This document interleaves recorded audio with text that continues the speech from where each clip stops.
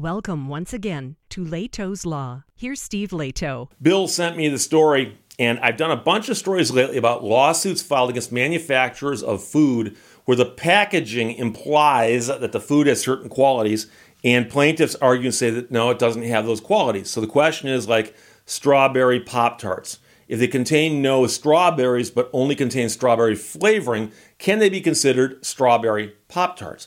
And that's the main question behind many of these lawsuits. So I've covered a whole bunch of different things about, does something contain vanilla? Does something contain cocoa? And so here's one where a judge has actually ruled on this, and it's on one of the foods that I've not yet covered. So the headline is, and this is from Reuters, Walmart wins lawsuit claiming its fudge mint cookies lack fudge and mint. And so again, fudge mint cookies, do they contain actual mint? Because there is actually a thing called mint. And do they contain actual fudge? Whatever that is. I'm not even sure what fudge is, technically speaking. I always just think of it as extremely sugary chocolate. But I suppose that could be wrong. Jonathan Stempel wrote this for Reuters. A federal judge in Chicago has dismissed a proposed class action lawsuit accusing Walmart of deceiving shoppers by selling fudge mint cookies that lacked both fudge and mint. But they were cookies.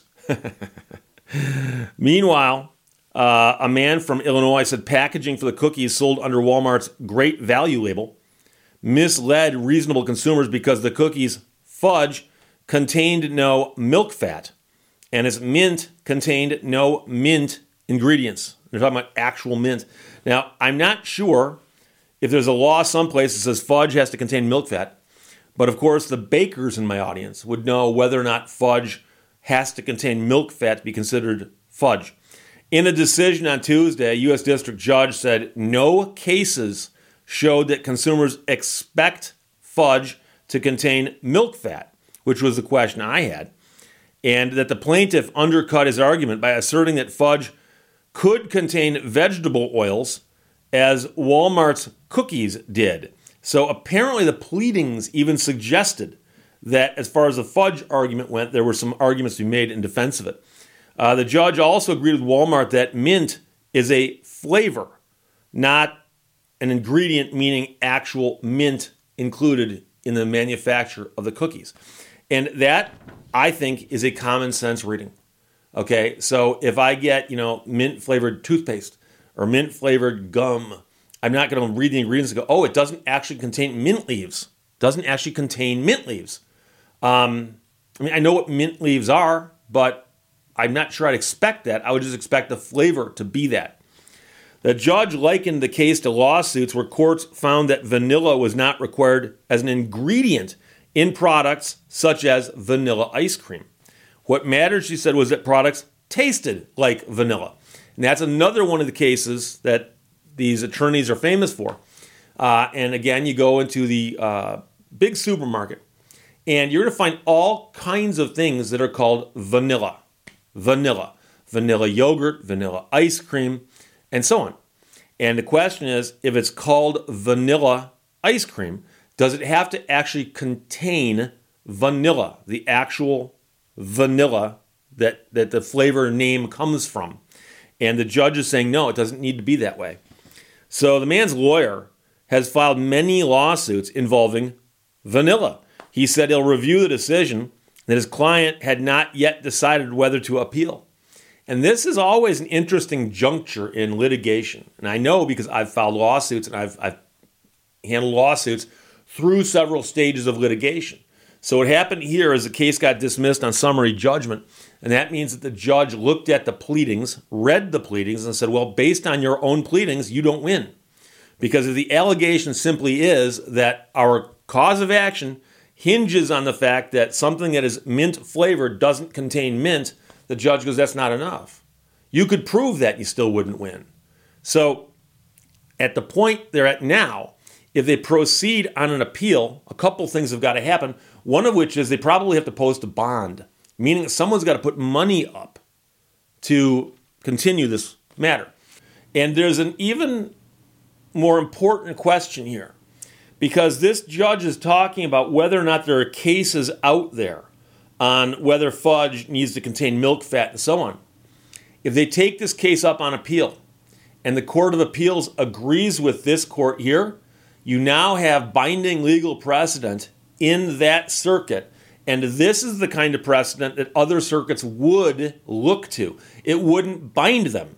But I assure you that if a Court of Appeals over here rules that this is perfectly fine to sell fudge cookies that are fudge flavored, that don't contain milk fat, because this law firm handles a lot of these cases. And so there's a chance they could go up on appeal, and if they lose, bam, there go a whole bunch of their other cases. So they might be better off saying, you know something, let's just drop this case. But we'll see. We'll see. I'm curious. If I had to bet, and I'm not a betting man, if I had to bet, they will not appeal. But we'll see. Walmart spokesperson Randy Hargrove said in an email, "We are pleased with the court's ruling and will continue to defend the company against these allegations. Litigation against the food and beverage industry has grown in recent years, and the law firm in this case said that 325 proposed class actions were filed in 2021, but it's unclear if they mean 325 proposed class actions like this one, or, because, I mean, there's more than that class actions filed every year, I assure you. So, but they said that the numbers are growing. Meanwhile, this attorney has sued on behalf of consumers in 26 states. The lawsuit said that Walmart's cookies sold for at least $1.89, but would have sold for less without the alleged misleading representations. That's always the kind of thing that makes you wonder, because I've mentioned before, if you file a lawsuit and you've got a cause of action against somebody, you basically have to have two things to collect. I'm talking about the most basic things. And that is, there has to be some kind of liability. They owe you something. And then there's got to be damages. What are your damages? And damages aren't always easy to calculate, but sometimes they are. Contract action, okay? I hire you to do something, and you do it. And I tell you I'll pay you $10,000, and I don't. Well, you sue me for $10,000. That's pretty straightforward. That's your damages. You were promised $10,000, you weren't paid $10,000. However, as you can imagine, you're in a car accident and you break your leg. And it turns out the car accident was caused by somebody else, auto negligence. They owe you. How much do they owe you for a broken leg? Now, believe it or not, there's attorneys out there who are really good at guessing what a jury is going to do on any given case. And it depends on a whole bunch of different things. What you do, your lifestyle, how old you are, how serious the accident was, that kind of thing. But when somebody comes into court and says, here's my case, hypothetically, here's my case. I bought these cookies. I paid $1.89 for them. And I thought they contained fudge. They're called fudge. I thought they contained fudge. They don't contain milk fat, which means that they cannot contain the fudge that I'm imagining. So I was misled. What are my damages? Did you eat the cookies? Yes. Okay, so you got some value from them. So your damages, presumably, would be $1.89 or less, right? I mean, you got something from what you spent, and could your damages be more than $1.89? I mean, just your personal damages. And so they're saying, well, our damages are we overpaid for the cookies. So they cost $1.89, but if they had been labeled as simply cookies and didn't use the word fudge or mint in the title, they would have sold for less. And I wouldn't have bought them unless they were priced below $1.89. And the question is, what is the price below $1.89 that you would have paid that would have been fair? And they're making the argument that that is their lawsuit, that difference in value. And by the way, difference in value or diminution in value is something that pops up a lot in warranty claims. And by the way, these often are couched as warranty claims from the UCC, the Uniform Commercial Code, and the blue books behind me, and in every state across America to varying degrees. It's modified slightly in certain states. And warranties of goods arise in Article 2. And so one measure of damages, if you buy a defective product. So I buy the widget. It's warranted. And it turns out the widget doesn't work as advertised. A couple different ways you can measure damages. One is, can I fix the widget myself? If I can fix it for $1 and get it to work, I'm fine. But someone owes me $1. And I'm just giving examples here. I wouldn't file a lawsuit over $1. But Some people would in a class action. However, the other measure of damages that's often used is diminution in value. So I bought the widget for $1, but it doesn't work. What would I have paid for it if I'd known it didn't work? And that's the diminution in value. Now, it might be I wouldn't have bought it at all. That's a common argument.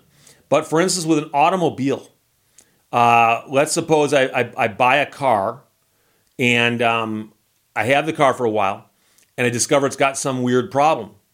Well, can you fix the problem? What's that cost? And that's a common way to resolve cases of breach of warranty with an automobile. What's the cost of repair? But on the other hand, let's suppose it's something that can't be repaired. You just have to live with it. And then the question is, how much less is the vehicle worth because of what it does? You might say, Steve, what could it possibly be that cannot be easily repaired that you may have to live with? I'll give you an example. A vehicle that leaks in the rain. The roof leaks. So for instance, the vehicle's got a moonroof. It's got a hole in the roof with glass in it, and water leaks through there. And I can think of a couple of vehicles in the last 20 years where many of the vehicles built that way at the factory leaked. And I had clients say that you're driving along on a rainy day, and by the end of the trip, when you come to a stop, you can hear water sloshing around up there, like hearing the oceans roar with a shell to your ear. And sometimes when the water sloshes, it would splash on them. And they're told, sorry, we don't know how to fix this. Cannot be fixed. Got to live with it. Well, if you were to sell that vehicle to somebody and be truthful and say, I'm selling you a vehicle and it leaks, the ceiling, the roof fills with water, and when you come to a stop, you'll hear it sloshing around in there.